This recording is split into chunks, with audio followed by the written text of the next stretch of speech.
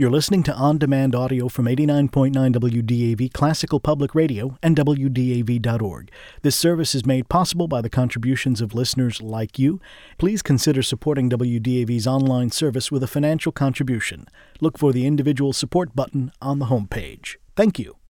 Well, this morning I am glad to talk again to Peter Reinhart, who's been with us before on Biscuits and Bach.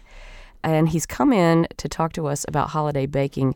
But first, Peter, you just told me your title at Johnson & Wales University, where you work, is Chef on Assignment. It's an interesting job. Could you just quickly tell us what that means? Yes, I'm the only one in the whole university that has this title, and it's one that they made up for me because I do so many different things.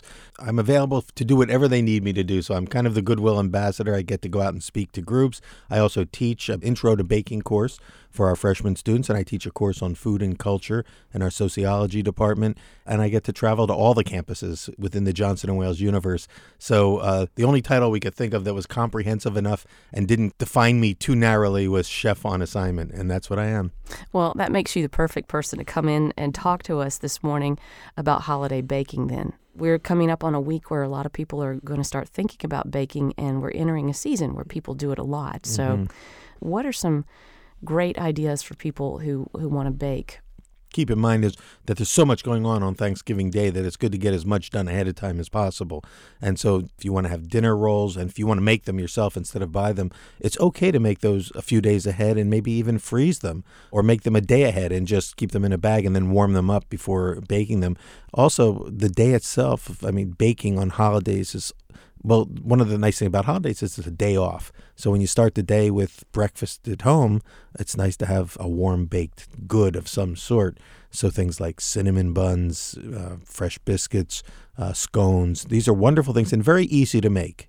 And so I encourage people to do it and just to plan ahead.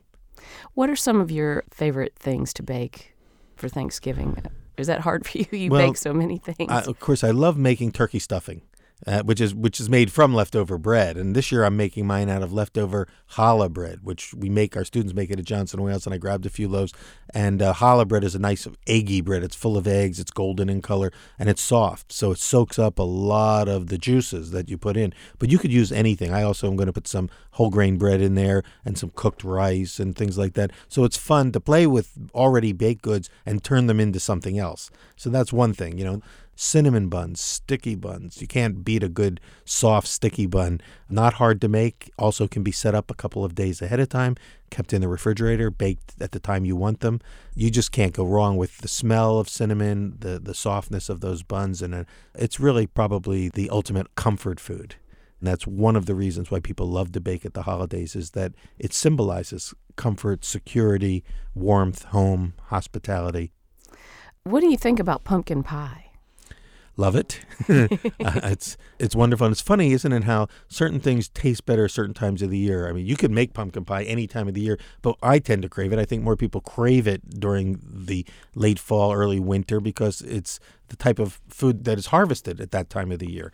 Butternut squash, which you're only going to be able to harvest this time of the year. You don't eat that in midsummer. You might eat a zucchini, but you're not going to eat a butternut squash. You don't even yearn for it in the summer. But you can't wait to get it, or a good piece of pumpkin pie during the winter. And because a pumpkin pie is really a type of custard pie, and a custard pie means it's made with milk and eggs. The key to a pie like that is that you bake it at a low, slow temperature so that it doesn't become curdled. Anything with eggs can curdle if you bake it at a high temperature. And it depends on your oven, and everybody's oven is different because you don't want the crust to get done before the center is done, and you don't want the center to be done before the crust is done.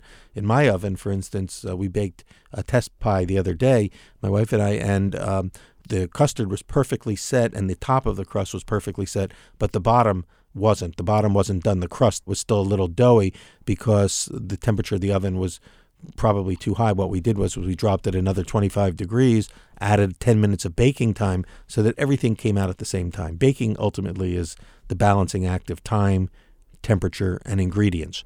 Well, thank you, Peter Reinhart, for coming into Biscuits and Bach and talking to us again and sharing your wonderful knowledge of food and baking in particular. And we will look forward to having some good food over the holidays and hope that you do too. I'm sure you will. Thank you very much. It's great to be here again, Rachel.